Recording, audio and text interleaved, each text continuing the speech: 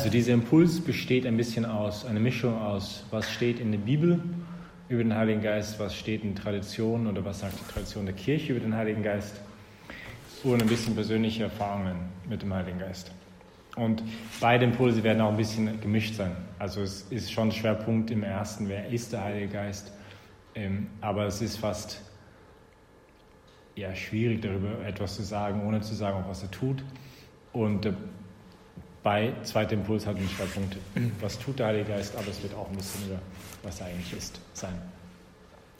Und dazu möchte ich gleich noch etwas sagen, und zwar, ich könnte jetzt natürlich einfach wiedergeben, was sozusagen in einem Textbuch geschrieben ist über den Heiligen Geist, nicht schnell mir einen Vortrag, den Alpha-Vortrag anhören. Und ich habe mich entschieden, diesmal das nicht zu machen, sondern also schon auch schauen, was sagt die Bibel, was sagt die Tradition zum Heiligen Geist. Ich merke, ich weiß nicht, wie es euch geht, aber letzte Zeit bewegt mich das auch schon sehr, dass wenn man etwas sagt, dass es auch wirklich die Wahrheit ist oder sozusagen wovon man selber überzeugt ist. Nicht? Weil ich glaube, es ist leicht, die versuchen gerade für jemanden wie mich, der halt doch immer wieder Impulse hält, dass man schnell irgendwas liest und genial, das kann ich nutzen vor einem Vortrag. Aber bin ich wirklich selber davon überzeugt oder gebe ich einfach nur etwas weiter, das ich irgendwo gelesen habe? Und das finde ich halt zunehmend unredlich, das so zu machen. Und daher möchte ich schon schauen oder versuchen wenigstens, dass es auch wirklich echt ist und persönlich ist, was ich euch sage. Nicht, ob ihr das dann so annehmen könnt oder halt selber glauben könnt, das ist natürlich immer wieder eine andere Frage. Aber wenigstens von meiner Seite, ich hoffe, jetzt authentisch mit euch zu reden. Und da ist die Frage halt, glaube ich das wirklich selbst? Nicht, bin ich davon wirklich selbst überzeugt? Und ich glaube schon, euch sagen zu können, dass ich zutiefst davon überzeugt bin, was ich jetzt sage. Aber nicht, weil ich jetzt eine Vision vom Heiligen Geist gehabt hätte oder so irgendwie eine Offenbarung. Oder weil er mal gesagt hat, hallo, ich bin der Heilige Geist, hier bin ich. Und auch noch nicht mal, ich würde noch nicht mal sagen, dass ich persönlich jetzt große geistige Charismen irgendwie hätte. Irgendwie so, keine Ahnung, Prophetenrede oder Zungenrede oder sowas. Eigentlich gar nicht. Ich glaube, es ist vielmehr ein innerer Vorgang. Und doch eben kann ich sagen, dass ich persönlich Erfahrung mit ihm gemacht habe. Und das hat mein Glaube an die Schrift und die Tradition der Kirche auch bestätigt. Ich erzähle euch gleich vorab ein paar persönliche Erfahrungen mit ihm. Also erstens ist der Heilige Geist jemand, der mir sehr viel Freude schenkt. Also mein Weg. Und ich merke, dass das nicht ganz normal ist. Zunehmend, je älter ich werde und desto mehr ich mit Leuten spreche, auch anderen Priestern oder auch Ordensleuten. Und ich merke, dass das ein totales Geschenk ist. Nicht, weil das ist nicht sozusagen auf dem eigenen Misthaufen gewachsen, sondern das ist einfach ein totales Geschenk. Und es ist mir fast peinlich, es zu sagen, weil man merkt halt, deswegen sage ich öfters, die mich ein bisschen länger kennen, öfters geht mir viel zu gut, weil ich fühle mich wie frisch verliebt und das wird immer schlimmer und das ist so seit 25 Jahren. Und ich hatte nie eine Krise wirklich, nicht? Auch also diese Sicherheit, in einen eigenen Weg zu gehen, ich merke zunehmend, das ist überhaupt nicht normal. Ich dachte früher, okay, das sind irgendwie vielleicht bei allen so, aber irgendwie das haben zu dürfen, ich merke, das ist eines der. Und da sage ich mir zu Gott, also schau, also die ganzen anderen Gaben des Heiligen Geistes, das ist ganz okay, die kannst du dir sparen, aber diese bin ich so unglaublich dankbar dafür, nicht so diese unglaubliche Stabilität haben zu dürfen, auch in der Krise, manche von euch wissen, dass unsere Ordensgemeinschaft hat eine Riesenkrise, Gründer Doppelleben, viele sind gegangen, wir hatten allein 100 Priester in den USA, die gegangen sind. Und trotzdem ist diese Sicherheit immer da geblieben. Und das finde ich, das ist nicht ganz normal. Das ist für mich so auch eine wahrscheinlich meine stärksten Erfahrungen mit dem Heiligen Geist, weil eines der Früchte des Heiligen Geistes, es gibt 12 Früchte des Heiligen Geistes, wenn wir im zweiten Vortrag dazu was sagen, ist die Freude und der Friede. Und also jetzt nicht oberflächliche Freude. Natürlich gibt es Momente, wo man sich aufregt, wie kann ich heute Morgen verschlafen? Nicht? Und dann schaue ich mal einen Wecker, der ist eigentlich noch angeschaltet. Wie funktioniert das? Aber ganz tief ist eine tiefe Freude und Friede. Zweitens, eine zweite Erfahrung für mich vom Heiligen Geist ist eine tiefe Freude auch in Bezug, und das ist vielleicht schwer nachzuvollziehen, auf das Zölibat. Ich glaube sogar, dass es eines der Hauptgründe für die Freude ist, für mich persönlich. Also diese persönliche Beziehung mit Gott, die eine Liebesbeziehung ist. Und das kann man auch jemand anders, der das vielleicht nicht dazu berufen ist, nicht der einen Weg zur Ehe berufen ist, das ist halt schwer nachzuvollziehen, das muss man selber erlebt haben. Und das ist auch nicht ganz normal, nicht? Weil dieser Weg, den ich gehe als Priester, ist nicht sozusagen der normale Weg. Das Normale ist, warum gibt es, sogar würde die Kirche behaupten, oder die Bibel behaupten, würde ich auch sagen, der Grund, warum es Männer und Frauen auf dieser Erde gibt, ist so, dass sie heiraten. Also vielleicht ein bisschen salopp gesagt, ich komme von einer Ranch, bin vielleicht ein bisschen einfältig, ein bisschen naiv, aber wenn ich mir denke, auf unserer Ranch, warum gibt es Bullen und warum gibt es Kühe? Naja, unter anderem auch, dass es vielleicht irgendwann mal Frau Bulle und Frau Kuh gibt und dass es kleine Kälbchen gibt und so. Und das heißt, es ist ich bin überzeugt, dass es auch ein Charisma ist. Ein Charisma ist ein kompliziertes Wort, aber heißt nur eigentlich eine Gabe des Heiligen Geistes. Und dass ich das mit so viel, und ich weiß, dass es bei vielen nicht so ist, nicht viele würden sich wünschen, dass sie Priester heiraten können. Für mich ist es, dass ich so eine Friede in Bezug auf das habe und so eine der schönsten Geschenke, das ich Gott geben darf. Nicht, weil, weiß nicht, das ist so ein bisschen, ich vergleiche es vielleicht, weiß nicht, jemand, der irgendwo in Außendienst ist, unterwegs ist und nach Japan geschickt wird für 3 Wochen oder 2 Monate. Und wie es halt so heute gang und gäbe ist, nicht in manchen Großfirmen, dass man dann eine Begleitung für den Abend bekommt, und nicht ganz alleine ist, so lange weg sein von der Frau.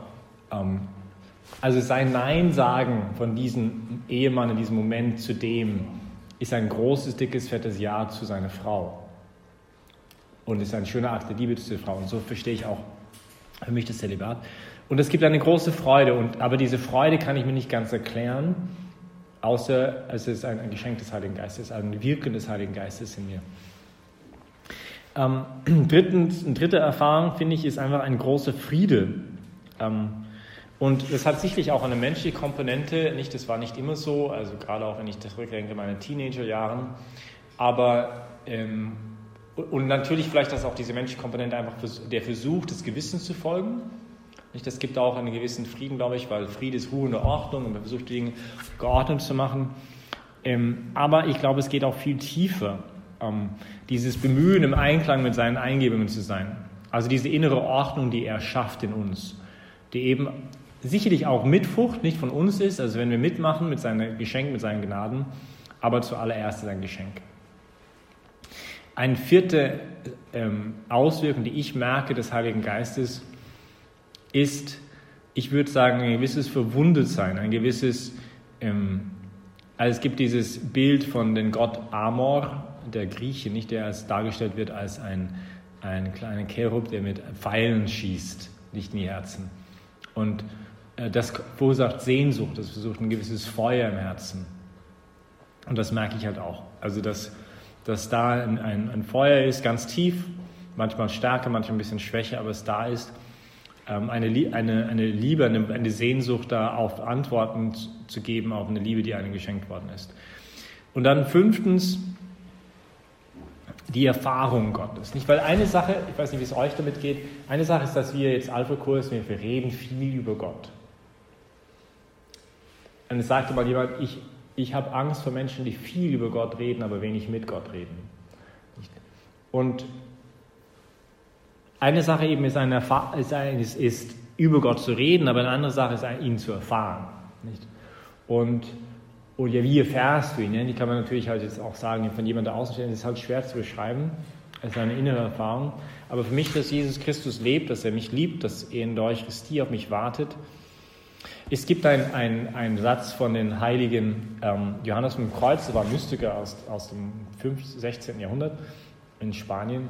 Und er hat einen Spruch, das reimt sich, oder ist ein bisschen ein Wortspiel auf Spanisch, schwer zu besetzen. Quien no sabe nada. Also das Wort saber in Spanisch heißt eine Seite wissen, aber auch verkosten. Und er sagt, wer nicht saber, also wer nicht weiß oder wer nicht verkostet, der weiß eigentlich gar nichts. Also es gibt eine Kenntnis, die ist einfach anders als die intellektuelle Kenntnis, nicht? Eine Sache ist halt zu wissen, okay, das ist Wasser, eine andere Sache ist es mal zu schmecken, wie das kostet, wie das schmeckt. Und ich glaube, was ich halt euch wünsche und mir auch immer mehr wünsche, ist, eine echte Erfahrung zu machen, eine Kenntnis zu haben vom Heiligen Geist, die innerlich ist, die nicht nur, okay, wir reden jetzt über irgendeine Theorie, sondern dass wir ihn auch erfahren dürfen in unserem eigenen Leben. Und dann das Letzte für mich, da sagt gleich in der zweiten Impuls auch noch ein bisschen was dazu, aber ist dieses Erfahrung, nicht alleine zu sein. Jesus sagte, ich werde euch nicht als Waisen zurücklassen. Ich kenne eine ältere Dame, die ist jetzt weit über 70 und sie sagte mal zu mir, ganz begeistert, ich ist eine super fromme Frau eigentlich, aber sie war immer begeistert, hey, weißt du was, wir sind nicht alleine. Jesus hat uns nicht das Weisen, er hat uns Heiligen Geist geschenkt. Und Jesus ist jemand, der voll wie betet, nicht? Aber irgendwie hat sie neu realisiert, stimmt, wir sind nicht alleine. Er ist da, er ist ganz nahe. Und das ist auch ein Geschenk, das ich ganz stark fühle. Und das ist auch nicht für mich ganz erklärlich, nicht? Weil, also, ja, ich lebe in Gemeinschaft, aber es gibt auch einsame Momente, nicht? Und du hast halt nicht, also es ist halt nicht wie in einer Ehe leben. Und trotzdem fühle ich mich gar nicht alleine. Und das ist auch echt ein Geschenk, das auch für mich ein bisschen unerklärlich ist. Also das so ein bisschen als Eingang. Luis, könntest du den nächsten Slide machen? Wenn du wüsstest, worin die Gabe Gottes besteht und wer es ist, der zu dir sagt, gib mir zu trinken, dann hättest du ihn gebeten und er hätte dir lebendiges Wasser gegeben. Es gibt diese Geschichte in Johannes Kapitel 4 von Jesus, der durch Samarien zieht und zu diesem Brunnen kommt, der Brunnen der Jakobsbrunnen. Das sagt uns wenig, aber wenn immer man einen Mann und eine Frau an einem Brunnen sieht, im Alten Testament, gingen schon die Alarmglocken auf, nicht? Weil der Jakob hatte seine Frau bei einem Brunnen kennengelernt. Jesus würde dann später zu ihr sagen, ruf deinen Mann, komm her. Und dann sagt sie, naja, ich habe keinen Mann. Und dann sagt sie, ja, das hast du recht gesagt, nicht? Weil du hattest schon 5, den du jetzt hast, ist nicht dein Mann. Also er hatte 6 Männer, also eine unvollkommene Zahl in der Bibel. Der 7. Mann steht sozusagen neben ihr. Also es ist halt natürlich nur ein Bild, ja. Also der wahre Bräutigam ist der Herr selber. Aber und es ist Mittag und er bittet sie um Wasser, nicht? Und dann sie wundert sich total, weil sie halt erst seine Frau ist und also das ist nicht ganz koscher, dass er jetzt sie anspricht als Frau. Es ist mittags, was ein bisschen zeigt, dass sie eine Frau ist mit nicht so einem ganz guten Leben, weil normalerweise schöpft man Wasser in der Früh oder am Abend, wenn es nicht so heiß ist und sie ist zum Mittag dort, wenn die anderen Frauen halt nicht da sind und niemand sich stört. Und er ist Jude und sie ist Samariterin, nicht? Und dann bittet er sie noch um Wasser. Und dann sagt Jesus diesen Satz, wenn du wüsstest, weil sie sagt dann, der Brunnen ist tief und wie wirst du schöpfen und warum bist du Jude, du fragst mich als Frau und so. Und dann sagt er, wenn du wüsstest, worin die Gabe Gottes besteht und wer es ist, der zu dir sagt, gib mir zu trinken, dann hättest du ihn gegeben und er hätte dir lebendiges Wasser gegeben. Ich würde gerne diesen ganzen Impuls eigentlich vor allem sagen, dass der Heilige Geist Gabe ist. Also er ist vieles, aber er ist vor allem eine Gabe Gottes. Er ist in erster Stelle einfach ein Geschenk. Wir werden im nächsten Impuls noch andere Aspekte hervorheben, aber er ist vor allem das. Und Jesus spricht von einer Gabe und er identifiziert diese Gabe mit lebendigem Wasser. Das aber nicht das Wasser ist, das in diesem Jakobsbrunnen steckt, die vom Brunnen zu schöpfen ist, sondern es gibt einen anderen Brunnen, er selbst und ein anderes Wasser. Er würde 3 Kapitel später sagen, was dieses Wasser ist. Wer Durst hat, komme zu mir und es trinke, wer an mich glaubt. Wie die Schrift sagt, aus seinem Inneren werden Ströme von lebendigem Wasser fließen. Und damit meinte er den Geist, den alle empfangen sollten, die an ihn glauben. Denn der Geist war noch nicht gegeben, weil Jesus noch nicht verherrlicht war. Wenn Johannes von der Verherrlichung spricht er auch von der Kreuzigung von Jesus. Auch von der Auferstehung, aber eben auch von der Kreuzigung. Also wer Durst hat, komme zu mir und es trinke, wer an mich glaubt. Wie die Schrift sagt, aus seinem Inneren werden Ströme von lebendigem Wasser fließen. Damit meinte er den Geist, den alle empfangen sollten, die an ihn glauben. Also dieses Wasser, wovon er spricht, ist der Heilige Geist. Und es scheint, also das Bild ist sehr schön, nicht? Also Gott liebt es, er ist ein Poet, er ist ein Künstler. Und er liebt es, mit Bildern zu sprechen. Gott schreibt mit Menschen und mit Worten und mit Bildern das, was wir mit Wörtern versuchen zu beschreiben öfters, nicht? Und dieser Gedanke des Wassers finde ich sehr schön, weil es gibt anscheinend einen Menschen einen Durst, das letztlich nur dieses lebendige Wasser stillen kann, nicht? Es gibt ein Loch irgendwo in unserem Herzen, das anscheinend nur das Wasser, das er ist, irgendwie stillen kann. Und anderswo würde Jesus drängen, um diese Gabe zu bitten. Darum sage ich euch, bittet, dann wird euch gegeben, in Lukas Evangelium Kapitel 11. Sucht, dann werdet ihr finden, klopft an, dann wird euch geöffnet. Wenn nun schon ihr, die ihr böse seid, euren Kindern gibt was Gutes, nicht? Weil er fragt, okay, also wer würde seinen Sohn einen Skorpion geben, wenn er um ein Ei bittet? Und dann sagt er, wenn nun schon ihr, die ihr böse seid, euren Kindern gibt was Gutes, wie viel mehr wird der Vater im Himmel den Heiligen Geist denen geben, die ihn bitten? Also die Bitte, nicht die tiefste Bitte und letztendlich hinter jeder Bitte des Menschen oder jeder Sehnsucht des Menschen ist diese Sehnsucht nach dem Heiligen Geist. Jede Sehnsucht ist letztlich Schrei nach Heiligen Geist. Vielleicht kannst du nochmal einen Klick machen. Und ich glaube, das ist sehr wahr. Nicht? Warum schicken wir Leute auf den Mond, schreiben Musik, besaufen uns, gründen Firmen? Nicht Dinge, die halt, weiß nicht, unsere Bullen auf unserer Ranch irgendwie nicht gemacht haben. Und die Steine und die Bäume irgendwie auch nicht. Also da scheint etwas in den Menschen zu sein, das das rein Innerweltliche sozusagen nicht erfüllen kann. Nicht? Und ich glaube, das können wir alle irgendwie nachvollziehen. Nicht? Dass, egal was wir machen, nach einer Weile irgendwie, und es ist Fahrt. Und dann brauchen wir etwas mehr. Nicht? Und irgendwie, und die christliche Antwort ist zu sagen, ja gut, aber der Grund dahinter ist, weil Gott uns ein lebendiges Wasser schenken will, das letztendlich eben auch nur einer erfüllen kann. In Johannes Kapitel 17 sagt Jesus, alles, was mein ist, ist dein und dein ist mein. Alles, was ich habe, kommt von dir und doch ist es wirklich meins. Es wurde mir zuteil. Das ist natürlich auch ein bisschen eine bräutliche Sprache, nicht? Ich glaube, wenn zwei Menschen sich sehr lieben, also alles, was meins ist jetzt deins. Und was deins ist, ist meins. Aber nicht nur die Sachen, die wir haben, sondern das, was wir sind. Nicht? Also es geht um einen eine persönliche Austausch von allem, was ich bin. Und eine Liebesbeziehung, um echt zu sein, muss auch das auch wirklich beinhalten. Nicht? Aristoteles sagte, die Tiefe von einer Freundschaft hängt ab von der Tiefe der Sachen, die wir miteinander teilen. Und das Tiefste, was wir teilen können, ist uns selbst. Jetzt in der Dreifaltigkeit, also in der Tradition der Kirche, werden Passagen wie diese so verstanden, dass der Heilige Geist, der Jesus uns vom Vater aus sendet, vom Vater hervorgeht, aber zugleich Geist der Wahrheit ist.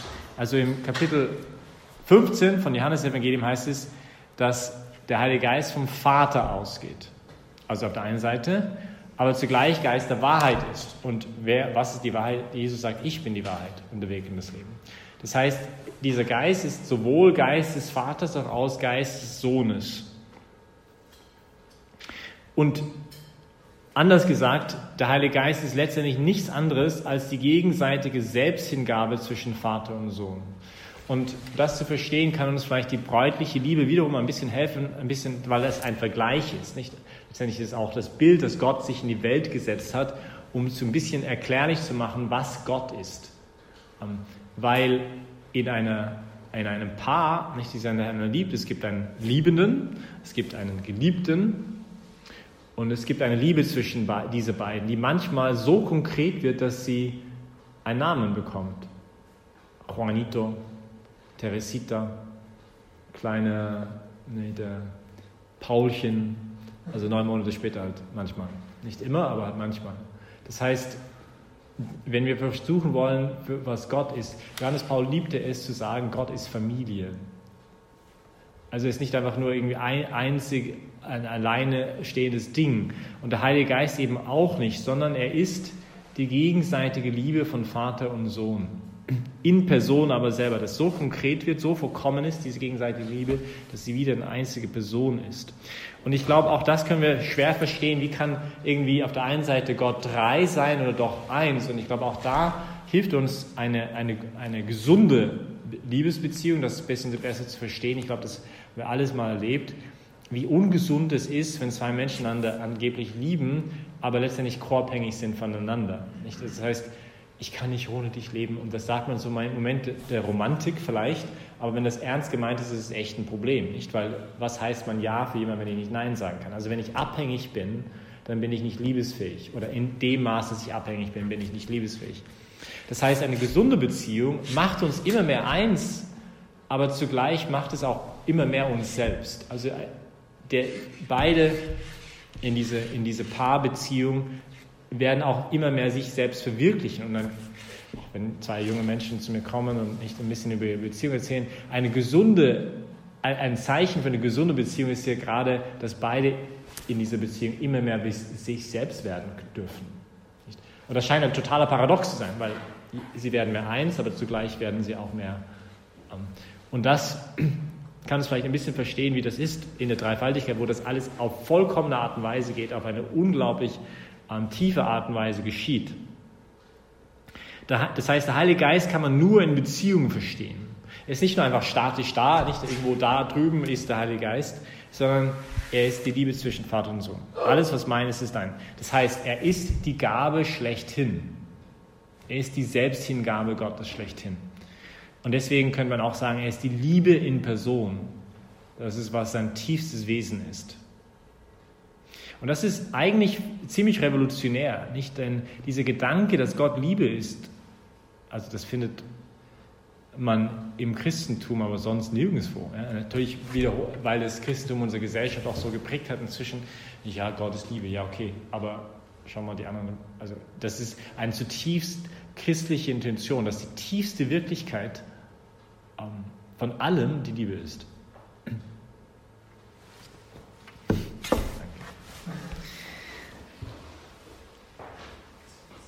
Jetzt, das ist, wer der Heilige Geist ist in sich, aber auch in Bezug auf uns ist er auch Gabe. Nicht? Sein tiefstes Wesen ist auch geschenkt zu sein.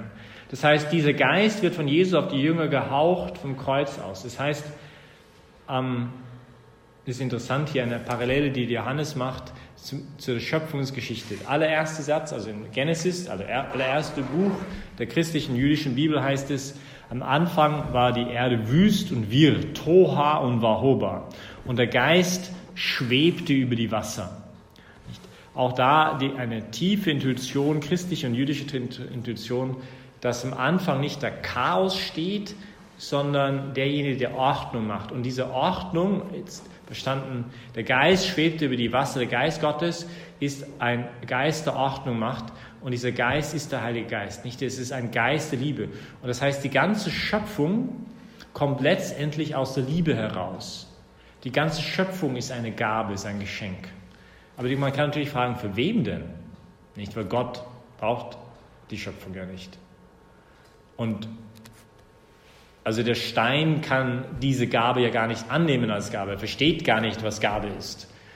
Das heißt, wenn ich jemanden liebe, braucht es ja auch ein Gegenüber. Und deswegen ist auch die christliche Antwort, warum gibt es überhaupt eine Schöpfung, ist die Antwort ja aus Liebe zu den Menschen letztendlich. Das heißt, dass die ganze Schöpfung den Menschen gegeben wird, weil er das einzige Wesen ist auf dieser Erde, der um seine Selbstwillen geliebt wird. Weil auch nur er liebt. Das heißt, weil Gott die Schöpfung ja nicht braucht als Mittel zum Zweck. In manchen anderen Weltreligionen wird das so gesehen. Nicht sozusagen, die Schöpfung ist ein notwendiger Prozess, das aus Gott, aus irgendwie so einem Zyklus, das kommt. Nicht alles kommt aus dem einen, fällt in die Vielfalt und wird immer wieder, irgendwann mal wieder ins eine oder ins Nirvana oder in was auch immer zurückkehren. Aber das überhaupt nicht der christliche Gedanke ist halt, nein, die Welt wird frei geschaffen, da ist Freiheit, da ist nicht Notwendigkeit, das ist nicht ein notwendiger Prozess, sondern Gott aus Liebe schafft die Welt. Und wer macht das? Der Heilige Geist. Und jetzt können wir das irgendwie hört sich vielleicht sehr theoretisch an, aber der macht das genau dasselbe in uns. Das heißt, er bringt Ordnung aus Chaos in unserem Leben. Und wie macht er das? Durch seine Liebe. Es gibt einen schönen Satz in Hohelied der Liebe, Kapitel 2, du hast meine Liebe geordnet.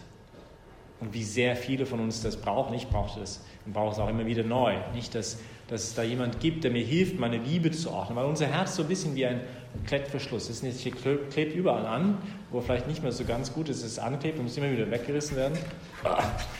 Nicht, du hast meine Liebe geordnet.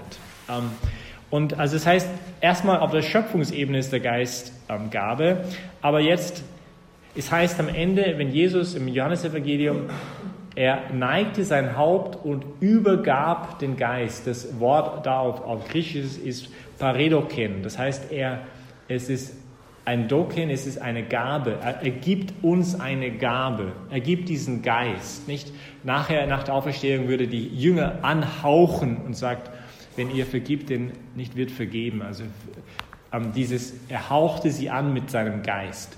Und das heißt, dieser Geist ist letztendlich auch die Gabe Jesu an uns. Nicht? Es ist die Gabe Gottes an uns Menschen. Und wie kommt das zustande? Gerade aus seiner Seite werden Ströme des lebendigen Wassers fließen.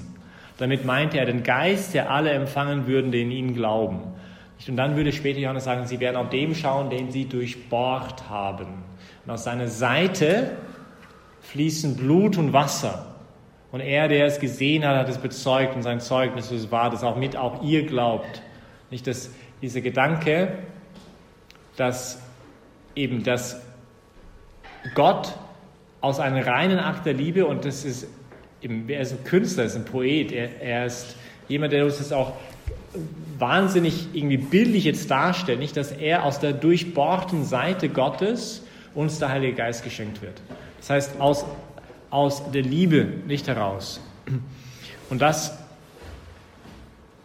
erinnert ein bisschen an, also was ist der Zweck dahinter? Weil, wie er sagt in Johannes 17, alle sollen eins sein, wie du, Vater, in mir bist und ich in dir bin, sollen auch sie in uns sein.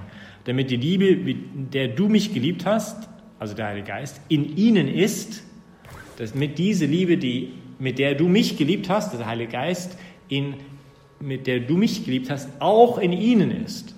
Und damit auch ich in ihnen bin. Alles, was meins ist, ist dein, und was deines ist mein. Also der Heilige Geist ist das, was Gott,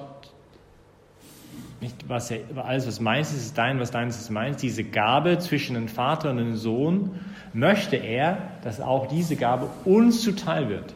Und nicht irgendwie äußerlich aufgepropft, sondern dass er in uns ausgegossen wird. Paulus wird sagen, die Liebe Gottes ist ausgegossen in unseren Herzen durch den Heiligen Geist, der uns zuteil geworden ist. Das heißt, es gibt eine doppelte Schöpfung. Nicht aus der Seite des Adams geht die Eva hervor. Aus der Rippe, nicht diese Geschichte also dieses Bild. Und aus dem neuen Adam am Kreuz, aus Jesus, seine Seite, aus seiner Rippe in Anführungszeichen, geht die Kirche hervor. Das heißt, wir letztendlich, nicht die Gemeinschaft derjenigen, die an ihn glauben, die an ihn hinaufschauen. Den Gott gesandt hat, verkündet die Worte Gottes, denn er gibt den Geist unbegrenzt, sagt es in Johannes 3,34. Das heißt, was heißt das, dass Gott den Geist unbegrenzt gibt? Ja, weil wenn Gott gibt, dann gibt er nur sich selbst. Also Gott ist nicht zufrieden mit halbe Sachen. Nicht, ich gebe dir mal ein Glas Wasser. Sondern wenn er schenkt, dann schenkt er alles, was er hat. Und das ist der Heilige Geist. Nicht? Er gibt nicht nur halbe Sachen, sondern er schenkt sich selber an uns. Und das ist, ich meine, nochmal, wir können hier über die Theorie reden, ja? Aber das mal zu erfahren, dass ich Objekt der unendlichen Liebe Gottes bin.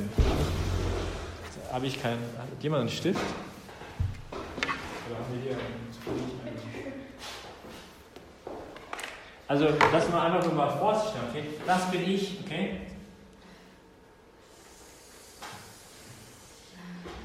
Und dieses Ganze ist Gott, ja? Manchmal ist ein bisschen hier ein Nebel, also wir sehen das nicht? Aber das ist er und das bin ich. Und dass ich der Objekt also dass die ganze Liebe, die tiefste Liebesbeziehung dieser Erde nichts ist im Vergleich. Ist es schön? Es ist großartig, aber es ist nichts im Vergleich zu das. Und nochmal, eine Sache ist das halt zu erklären. Ich könnte versuchen, das zu erklären, bis ich blau ins Gesicht bin. Nicht? Aber natürlich für jemanden, der das nicht erfahren hat, ist es bla bla bla bla bla bla. Aber das mal zu erfahren, ist ziemlich überwältigend. Nicht? Und ja, dafür wollen wir besonders auch heute Nachmittag mal beten, dass wir mal auch eine Erfahrung davon machen dürfen.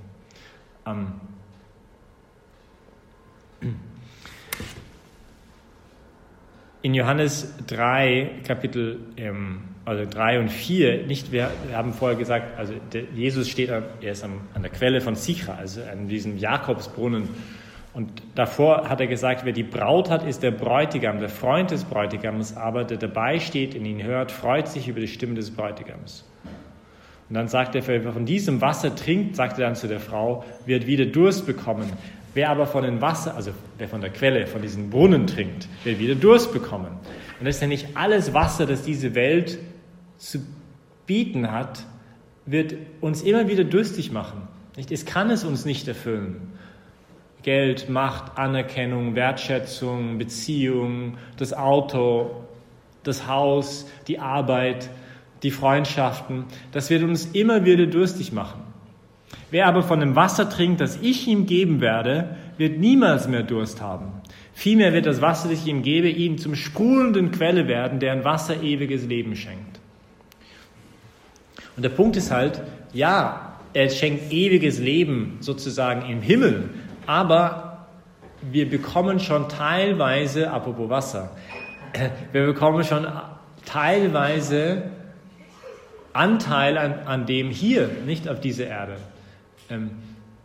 Weil Gott letztendlich dieser Heilige Geist des Lebens selber ist. Und wenn wir schon daran teilhaben, dann beginnen wir auch unvollkommen und so weiter, aber doch auch zu erfahren, schon gewissermaßen das ewige Leben ein bisschen hier auf dieser Erde zu verspüren. Für mich persönlich ist dieses bräutliche Vergleich, weil letztendlich ist es nur ein Vergleich, nicht? Es ist eine Metapher für die Liebe Gottes für uns. Aber nicht, weil die Liebe Gottes ein bisschen wie die bräutliche Liebe ist, sondern weil die bräutliche Liebe ein bisschen wie die Liebe Gottes ist. Also seine ist das eigentlich das Beispiel schlechthin. Aus diesem Grund soll der Mann seinen Vater und seine Mutter verlassen und sich an seine Frau binden und die beiden werden ein Fleisch werden. Also Paulus zitiert Genesis. Das ist ein großes Geheimnis, Sakramentum. Ich beziehe es auf Christus und auf die Kirche. Wie Christus die Kirche geliebt und sich für sie hingegeben hat, um sie ins Wasser und durch das Wort rein und heilig zu machen, so will er die Kirche herrlich vor sich erscheinen lassen, also uns. Christus teilt ihr seine Herrlichkeit mit, das heißt dem Heiligen Geist, der ihn verherrlicht, sagt der Katechismus. Also die Herrlichkeit Gottes ist der Heilige Geist. Ohne Flecken, Falten oder andere Fehler. Heilig soll sie sein und makellos. Also für mich, wie gesagt, ist das Stärkste und ich empfinde es total so, dass es auch so ist, dass da geht es um eine bräutliche Beziehung zu Gott und das ist immer ziemlich unglaublich, ja, dass Gott den Menschen sozusagen heiraten will, in Anführungszeichen. Und es gibt schon auch religionsgeschichtlich Intuitionen davon, die ein bisschen pervers geworden sind. Nicht zum Beispiel die Mysterienreligionen bei den Griechen oder den Römern, nicht, wo sozusagen als Prostitution Teil der Staatsreligion wurde. Ich war mir irgendwie dachte, es gab diesen armen Jungfrauen, die dann halt in den Tempel waren und man hat kultische Prostitution mit denen betrieben, weil man dachte, dadurch irgendwie mit der Gottheit verbunden zu sein. Also das war völlig pervers natürlich, ja. Aber dahinter war eine Intuition, nicht? Dahinter war eine Intuition, die halt, also das Schlechte ist immer eine Perversion des Guten. Aber sie haben auch irgendwie intuiert, dass der Mensch einfach nicht zufrieden ist mit dem Wasser, das es auf dieser Erde gibt. Ja. Und das heißt, der Plan des Geistes ist, uns zu vergöttlichen, uns hineinzuziehen in diese Beziehung zu Gott. Nicht, dass wir Gott werden, aber dass wir Anteil haben an diesem göttlichen Leben. Und daher, ich bringe oft dieses Beispiel, aber mir hilft es, die heilige Therese von Avila, nicht, die sagte, wenn wir einen Menschen sehen könnte, der in diesem Status ist, also nicht einfach der Mensch normal, das ist auch ziemlich beeindruckend, aber der im Stand was man nennt, die Gnade ist. Also nicht irgendeine Seele, sondern die vergöttlichte Seele, wo der Heilige Geist eingegossen worden ist in ihr. Wir hätten die Versuchung, diesen Menschen anzubeten, wenn wir ihn wirklich erkennen können, für was das ist, seine eigene Größe, seine Würde. Nicht, was uns dazu teil werden möchte. Nicht? Es ist so ein bisschen, es gibt so ein schönes Bild, wo ein kleines Mädchen mit einem Teddybär, so einem kleinen Teddybär spielt, nicht? Und da gibt es ein Bild von Jesus vor ihr, der so einen riesen Teddybär hinter seinen Rücken hält, nicht? Und ihr geben möchte, wenn sie halt auf ihn schaut und ihn vertraut, nicht? Aber sie möchte ihren kleinen Teddybär nicht hergeben, nicht? Das ist so, und das ist so ein bisschen manchmal, was Gott sich auch irgendwie vorstellen muss, nicht? Also er möchte uns sich selber schenken, nicht? Und wir, checken es irgendwie nicht öfters leider. 10 Minuten haben wir noch. Okay. Das heißt, diese Gabe wird mir zuteil. Und wie gesagt, dieses Gabe sein des Heiligen Geistes, manchmal, man spricht von Gnade, ja. Aber diese Gnade ist nicht so sehr ein Ding, nicht, vielleicht könnte man nochmal einen Klick machen, sondern ist es ein Hineingezogen werden in eine Beziehung hinein. Und zwar hineingezogen werden in die Liebesbeziehung zwischen dem Vater und dem Sohn. Es gibt die sogenannte Doxologie, das wir oft beten, ein kompliziertes Wort, aber Doxa kommt von Herrlichkeit. Die Wort der Herrlichkeit, es ist ein Gott verherrlichen. Sagen wir oft, Ehre sei dem Vater und dem Sohn und dem Heiligen Geist. Und diese Doxologie ist nicht falsch, weil wir wollen den Vater und Sohn und Heiligen Geist ehren, aber es gibt auch ältere Doxologien, zum Beispiel, wir haben eine in der Messe, am Ende des Hochgebetes heißt es, durch ihn und mit ihm und in ihm, in der Einheit des Heiligen Geistes, alle Herrlichkeit und Ehre sei dir, Gott allmächtiger Vater. Also dieses Ehre sei dem Vater und dem Sohn und dem Heiligen Geist ist ein bisschen, okay, der Vater und der Sohn und der Heilige Geist sind dort drüben irgendwo und ich schicke ihm jetzt die Ehre zu. Ehre sei Gott und der Vater und der Sohn und der Heilige Geist. Und das ist nicht völlig falsch, aber es ist auch nicht ganz richtig, also anders verstanden, ist auch nicht ganz richtig, weil es ist eben nicht ein Hinschauen aus der Ferne, sondern es ist innerhalb der göttlichen Beziehung. Das Wort, das die Theologen nutzen, um zu beschreiben, die Beziehung zwischen der Personen in der Dreifaltigkeit ist Perikosis. Und das kommt von dem Wort Tanz. Also es ist ein hineingeflochten, gewoben werden, nicht dieses Leben der Dreifaltigkeit. Und wir sind jetzt sozusagen innerhalb des Tanzes. Durch Christus, mit Christus, in der Einheit des Heiligen Geistes geben wir Gott, dem Vater, die Ehre. Aber es ist nicht von außerhalb der Dreifaltigkeit, er ist da irgendwo da draußen, sondern wir sind Tempel des Heiligen Geistes, wird Paulus sagen. Wir sind da drinnen, wir haben Anteil an diesem göttlichen Leben. Wir sind Söhne im Sohn, würde Paulus sagen. Also wir haben Anteil an dieser Familie, Gottes Familie, und wir haben Anteil. Wir sind jetzt Teil der Familie. Das heißt, die größte Gabe ist die größte Gabe, die man sich vorstellen kann. Und da tut es gut, alles zu tun, um diese Gabe auch zu bewahren. Aber weil es eine Gabe ist, müssen wir das nicht. Gabe ist immer ein Geschenk. Also ein Geschenk kann man nicht jemand aufzwingen. Er muss es auch frei annehmen. Er muss sich auch lieben lassen. Und das ist vielleicht auch die schwierigste oder die Größe des Menschen auf der einen Seite, aber auch seine Tragödie, die Zurückweisung der Gabe. Nicht diese Beziehung wollen, sondern in der Einsamkeit wohnen. Letztendlich alleine zu bleiben. Gott möchte Gemeinschaft mit uns. Und die Tragödie des Menschen ist, wenn er alleine bleiben will. Es ist interessant, C.S. Lewis, der diese Narnia-Geschichten geschrieben hat und wo es auch einige Filme darüber gibt, Prinz Caspian und so, hat ein Buch geschrieben, das heißt Die große Scheidung. Und dort es geht um die Scheidung zwischen Himmel und Hölle. Und er stellt sich so vor, dass die Hölle ist so ein Ort, wo jeden Tag Leute ankommen, sozusagen, an der Bushaltestelle, so eine Art Bushaltestelle. Und dann steigen sie aus dem Bus und dann streiten sie sich miteinander und gehen 2 Straßen auseinander weiter und bauen dort ihr Haus. Dann gibt es dort Streit mit den Nachbarn und dann ziehen sie immer weiter. Und dann inzwischen ist diese Stadt Lichtjahre groß, nicht? Und gerade als er ankommt, also C.S. Lewis, an diese Bushaltestelle kommen gerade 2 Leute zurück, die gerade Napoleon besuchen gegangen sind. Und das hat ihnen 3 Lichtjahre gebraucht, weil er schon 3 Lichtjahre entfernt war von der Zentrum der Stadt, aber auch von anderen Häusern, nicht, weil er ständig in Streit geworden ist. Nicht? Und dann sind sie angekommen und wollten mal sehen, wie es ihm geht, und dann schauen sie ins Fenster rein und dann geht nur hin und her und sagt, die Engländer waren schuld. Nein, die Deutschen waren schuld. Nein, die Engländer waren schuld. Nein, nicht. Und dann kehren sie halt wieder zurück. Also was er sich halt vorstellt, ist die Hölle ein Ort der radikalen Einsamkeit, nicht, wo einfach man möchte null Beziehung haben. Und das ist nicht so eine schlechte Intuition, finde ich. Also auch Hölle auf dieser Erde, geschweige die danach, aber Hölle auf dieser Erde ist eben dieses beziehungslos leben zu wollen. Nicht? Also, dass man wütend ist auf Gott und die Welt und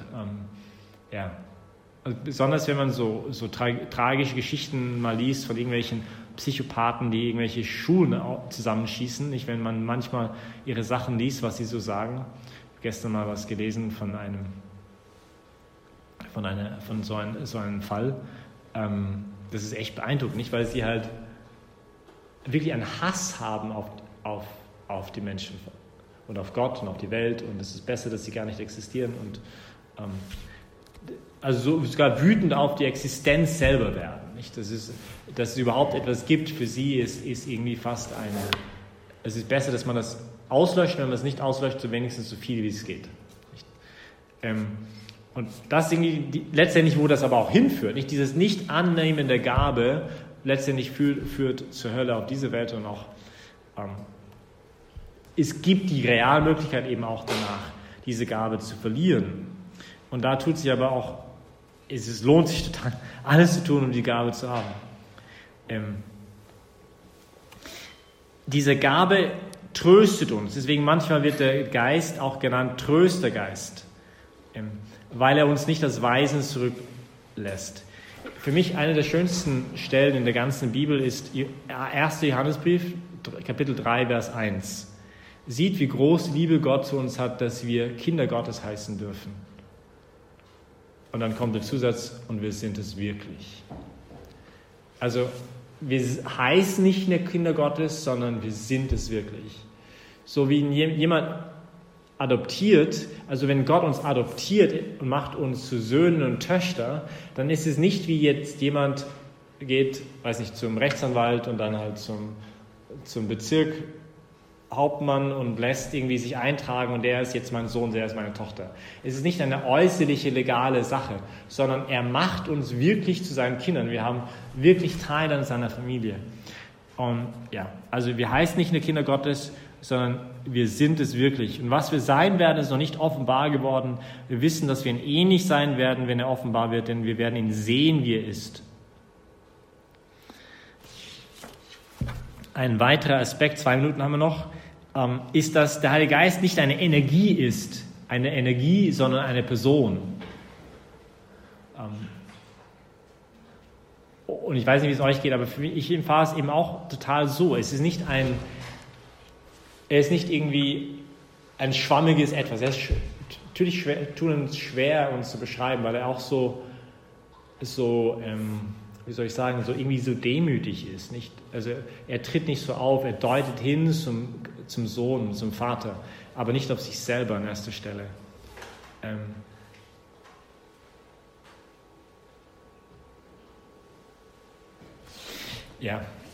Und ein weiteres Ding ist das vielleicht zu erwähnen, dass der Heilige Geist nicht in erster Stelle in äußeren Erscheinungsformen ist. Das kann sein, nicht? Prophetie, Zungenrede, Ruhe im Geist, Heilungsgabe und so weiter. Aber in erster Stelle ist er etwas, der etwas Machtvolles macht im Inneren. Und dann beginnt uns aber auch zu verwandeln, uns zu reinigen, uns zu heiligen. Und die Gefahr ist schon auch ein bisschen, in erster Stelle das Äußerliche zu suchen, ohne dem, dass das Innere gereinigt wird. Es geht in erster Stelle um in diese Beziehung hineinzutreten.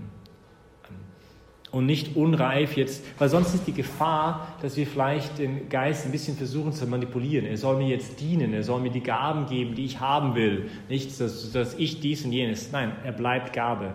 Wir stehen nicht über Gott. Nicht, der Heilige Geist ist Gott selbst. Und da braucht es auch erstmal dieses Empfangen, tiefes Empfangen im Inneren. Und das wollen wir auch heute auch besonders beten. Auch wenn es sein kann, dass es dann sich auch äußerlich dann manifestiert. Aber das Wichtigste ist erstmal, dass unser Herzen ändert. Und da ist für viele eine Erfahrung, auch gerade beim Alpha Wochenende, kann es sein, und wir sollten nicht enttäuscht sein, wenn es jetzt nicht passiert, aber wir wollen auch echt darum bitten, wenn es geht, die Taufe, was man nennt, die Taufe im Heiligen Geist. Also es ist nicht, dass es wieder eine neue Taufe wäre, wir sind einmal getauft worden, aber es ist eine Entfachung der Taufgnade in uns auf spürbare Weise. Nicht für diese Taufe im Heiligen Geist erfahren viele als eine ganz intensive Erfahrung der Liebe Gottes, dass Gott mich liebt, dass Jesus Christus mich liebt. Also es ist viel auch eine starke Erfahrung von der Liebe zu Jesus zurück. Und das kann man eben nicht beschreiben, das muss man erfahren. Das ist etwas extrem Intensives, wo du gar nicht mehr daran zweifeln kannst, dass er dich liebt. Ein letzter Gedanke ist, dass es ist nicht so, es gibt irgendwie das Zeitalter Jesu und dann das Zeitalter des Geistes, sondern dieser Geist ist der Geist Jesu, ist sein Geist in uns. Und der Geist, der keinen eigenen Namen hat, nicht weil man sagt, warum heißt überhaupt Heiligen Geist? Weil der zweite Person der Dreifaltigkeit und der Vater, das ist auch Geist. Gott ist Geist, ist nicht materiell. Und der Grund, Papst Benedikt macht eine schöne Reflexion darüber, sagt er, ist, weil er das gemeinsam ist von Vater und Sohn. Nicht, er spricht nicht den eigenen Namen, sondern spricht das, was er in uns, was der Sohn gesagt hat, was der Vater durch den Sohn und zu uns sagt. Okay, gut, es ist Zeit, eine Pause zu machen. Eben das Hauptgedanke hier ist, dass der Heilige Geist vor allem eine Gabe ist, ein Geschenk und wo es vielmehr darum geht, ihn zu erfahren, eigentlich als ihn zu beschreiben. Und daher ist es schon interessant, was wir machen heute Morgen, aber viel interessanter ist heute Nachmittag, wenn wir ihn darum bitten wollen, dass er sich auch uns zeigt. Okay, machen wir eine Pause, vielleicht doch eine Viertelstunde, bis 11:05. Okay.